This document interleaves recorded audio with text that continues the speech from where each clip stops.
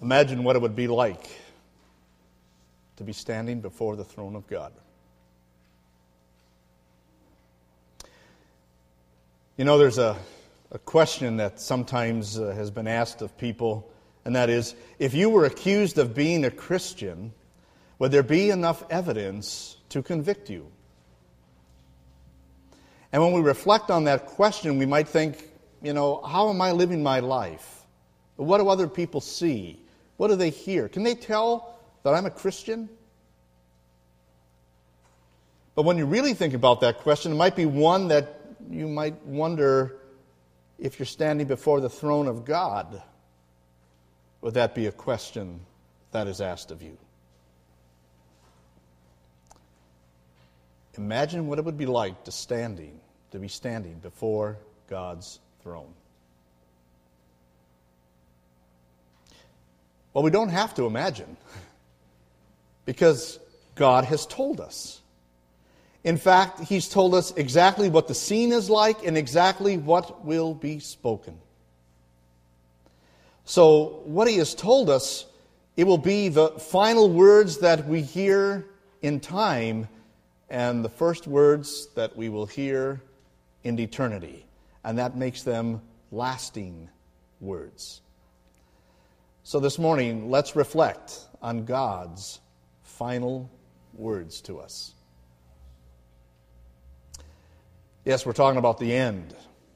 And sometimes when people look around and think, well, maybe the end is getting closer, you might have a scene like this that comes to mind. Somebody standing on a street corner with a sign, the end is near. But I like the guy who's passing by, what he says. Is that a good thing or a bad thing? I know it's a real thing, and it's a serious thing. Just listen how Jesus described it. When the Son of Man comes in His glory, and all the angels with Him, He will sit on His glorious throne. All the nations will be gathered before Him. And that's why it's serious. Because that includes you and me. We're going to be before that throne.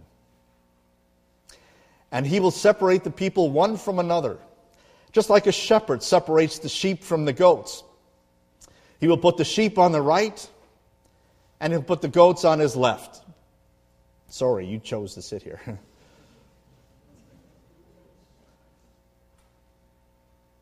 When we think of the judgment seat of God, you think of the verdict. Jesus speaks of two verdicts that will be issued that day. The first one is made evident already when there's a separation that takes place, the sheep and the goats. Now, I'm a city boy, so I don't know anything about these kind of animals, so I can only tell you what I've read or what I've seen. But, sheep seem like they're pretty nice animals, right? They're very gentle, they're very soft, they're very cute. They're just out there eating grass, just getting along, playing with all their buddies. But we also know that sheep can become very needy also. They've got to be shown where the grass is and where the water is. They've got to be led to those gentle pastures to lie down. Sometimes they wander away from the group, and they got to be brought back. They're also very vulnerable to attacks, and so they need protection. And if they should ever fall down, they can't get up. They need somebody to pick them up, or they will die. Now, sheep, I'm told, can panic very easily. When something happens they don't like, they all get all upset and panicky, but they can calm down as soon as they hear the voice of their shepherd, because they've learned to trust their shepherd. He's the guy who takes care of them. He's the guy who leads them. He's the guy who feeds them. He protects them. And so they hear His voice, and they follow. Do you see what a beautiful description Jesus gave us of the righteous, of the sheep, who are very dependent on a good shepherd. And that's what we have in Jesus. And they are also responsive. They hear his voice, and they calm down, and they follow. One last time, Jesus will call to us, and he'll extend this beautiful invitation. Then the king will say to those on his right, "Come, you who are blessed by my Father, and take your inheritance, the kingdom prepared for you since the creation of the world." Come, Jesus says. He invites us to be with him. It's a gracious invitation, meaning it's based on his kindness, his grace, his love. Because he said, "You who are blessed by my Father." You see, the Scriptures tell us we will not be judged by God on the basis of what we have done. We're told it's not by righteous things we have done that he saved us, but because of his mercy. And when we look at our lives, and yes, we can see some good things, but we also see the bad that we have done. We wonder how it is we could stand before God. We're reminded that he also tells us that the blood of Jesus, his Son, has purified us from all sins. And so we will stand before him bold and unashamed, totally forgiven, and covered with the rightness of Jesus. That's the gracious invitation he extends to us. And he says, "Come and take your inheritance, which has been prepared for you from the beginning of creation." And that reminds us, too, that heaven is ours as a gift because he prepared it all for us. It's not something we have earned or worked up on our own. Prepared from the beginning of creation. You know what that's telling us when the Bible uses that phrase several times? That God was already thinking about us and working for us before Genesis 1, verse 1. Before the beginning of the Bible, God was already working for us. Then the Father created us, giving us life. And though we rebelled against him and disqualified ourselves from that life and his blessings, he sent his own Son into the world to save us, to take our place, living under his laws perfectly for us, then taking the wrath of God for our sins upon himself so that it wouldn't be on us, and then rising from the dead so that we too will rise from the dead. And more than that, God would know that we would need to be convinced of that truth to be saved. And so he sends his Holy Spirit into our hearts to give us faith so that we trust in this and to keep us safe as we continue through this life so that we will make it to heaven. We indeed are blessed by the Father. We've been saved and made secure by him. And that's all been God's work, not our own. Now, as Jesus goes on, he cites some evidence. That is, he's showing how he can prove to others we're saved and have this faith. Here's what he says. "For I was hungry, and you gave me something to eat. I was thirsty, and you gave me something to drink. I was a stranger, and you invited me in. I needed clothes, and you clothed me. I was sick, and you looked after me. I was in prison, and you came to visit me." Then the righteous are going to answer him, "Lord, when did we see you hungry and feed you, or thirsty and give you something to drink? When did we see you a stranger and invite you in, or needing clothes and clothe you? When did we see you sick or in prison and go to visit you?" And the king will reply, "Truly I tell you, whatever you did for one of the least of these brothers and sisters of mine, you did for me." He's not saying this is the reason we are let in. He's saying this is proof, evidence of your faith, that it's alive, showing itself in love and service to others. Our good deeds, our lifestyle of love is simply revealing to others the commitment of faith that we have in Jesus as our Savior. We believe that God did create us in Christ Jesus for doing good works. And now, having heard His pronouncement of innocence upon us, we want to show our thankfulness and reflect His love in what we do in love and service to others. Jesus wants His ministry to others to continue through us. He wants us to be His hands and His mouth and His heart.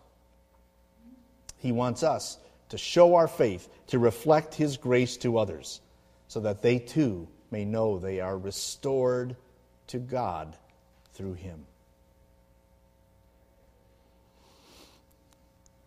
Now, sometimes when people reflect on life, they say things like, life just isn't fair.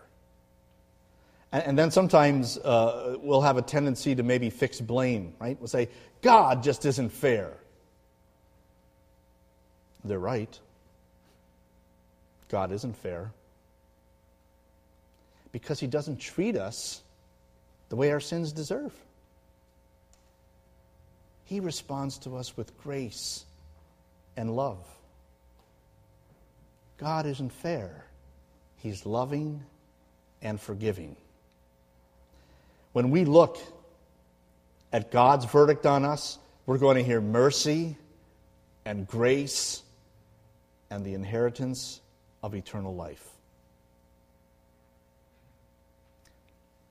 Now, is there enough evidence to convict you that you believe this?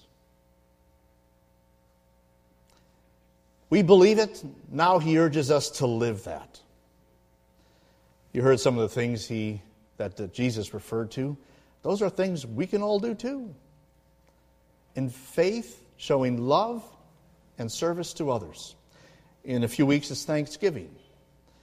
That time of the year we always ask people for donations of canned food items and non-perishable food so that we can help feed those who are in need. It's also a wonderful time of the year when we think of God's giving to us, His Son Jesus.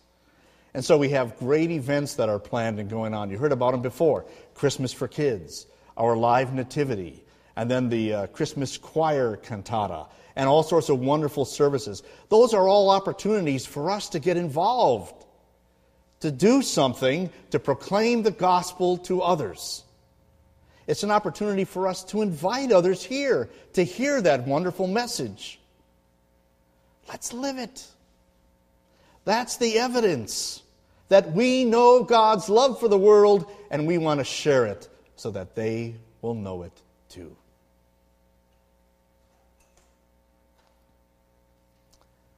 Now there's a second verdict that Jesus will issue. And again, it starts with that separation for the goats. Now again, I don't know much about goats, only what I read and what I see in the movies.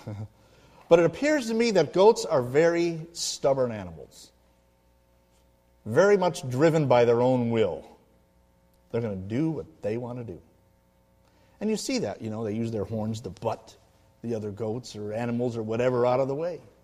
And they'll just go off on their own. They want to be independent. They're also very selfish and have a huge appetite. If you've seen movies or something, the goat's always eating something and always something it's not supposed to eat. I've been told also that even mother goats will butt their own babies away from the food that's supposed to be theirs so she can eat it. They only think about themselves. You see a reflection of the sin nature in that goat? To be thinking only about the self. To want to be independent, right? I don't need God. And I don't want God because I want to do this instead. And I want it all for me. And so people become very selfish, uncaring, unconcerned, unkind, and downright cruel to other people. Those are the goats Jesus is talking about. And for them, he speaks a word not of invitation, but condemnation. Then he will say to those on his left, "Depart from me, you who are cursed, into the eternal fire prepared for the devil and his angels." Now, the English language probably lacks words to really describe what hell is like. Eternal fire and suffering and weeping and gnashing of teeth. But just focus on the phrase when Jesus says, "Depart from me." Earlier in the Gospel of Matthew, he talked about the judgment also, and he said, "To the evildoers he will say, 'Away from me, I do not know you.'" That's hell.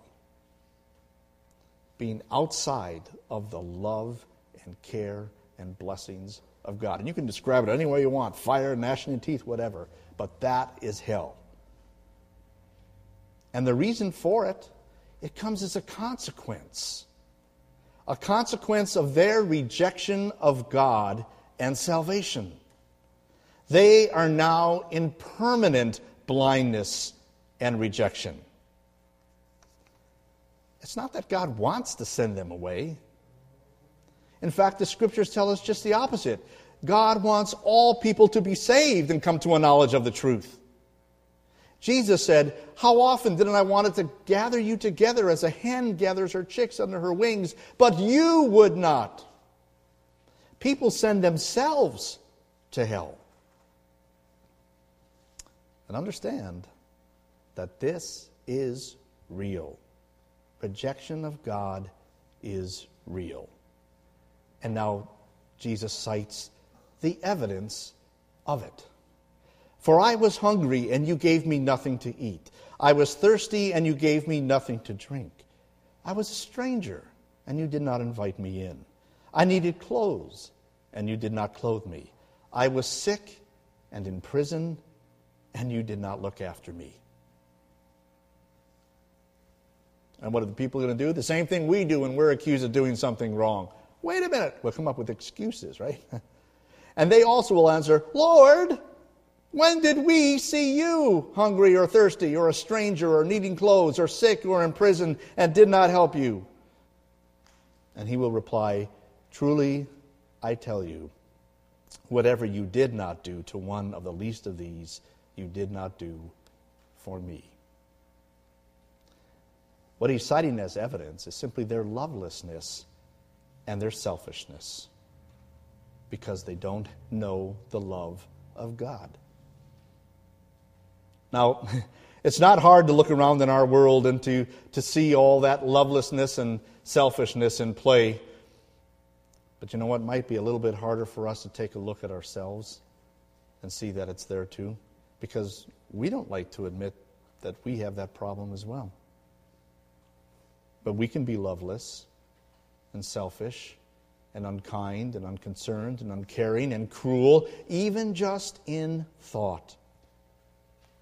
It's sin that damns. But ask yourself this: might it be a rejection of God? Might it be a lack of appreciation for what He has done to bless you?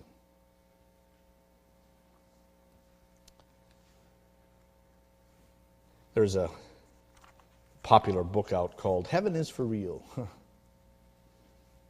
Well, let me tell you, hell is for real too. Jesus said, "Then they will go away to eternal punishment." Now, sometimes people don't like to hear that, right? And that doesn't sound right. If God is supposed to be loving, why would He damn anybody? And so they push that aside and say, God loves everyone and they're all going to be saved. And it doesn't matter what religion they are. It doesn't matter that they don't do or believe the same things you do. They're going to get there too. Sad to say, there are even some Christian churches today that are now starting to preach this. that all people are going to be saved no matter what they believe. That just is not true. There's no proof of that. In fact, the Scriptures say just the opposite. Hell and condemnation for unbelievers is real. And therefore we need to take it seriously. Take it seriously for ourselves, first of all. Because here is how it happens. You want to be close to God. And then soon you find, well, not much changes if I'm really not all that close.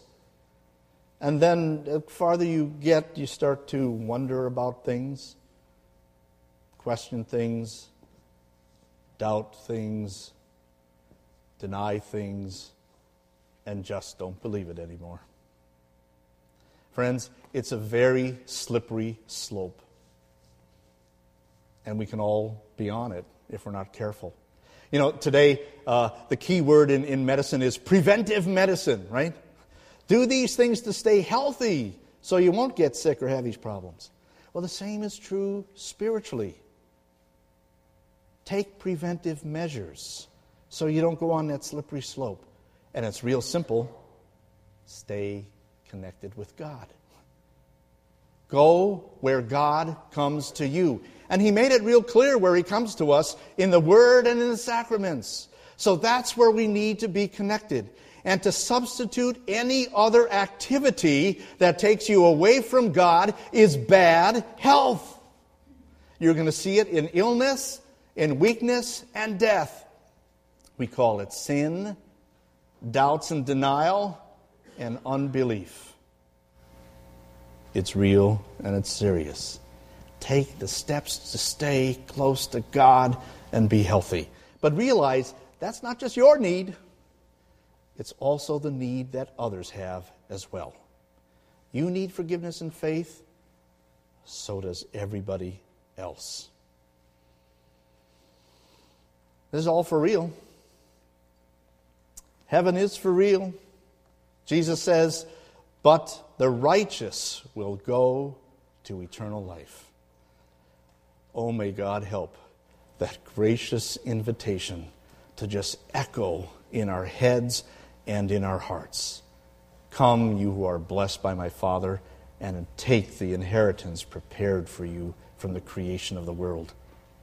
That's eternal life. It doesn't get any better than that. And we have God's final word on it. Amen.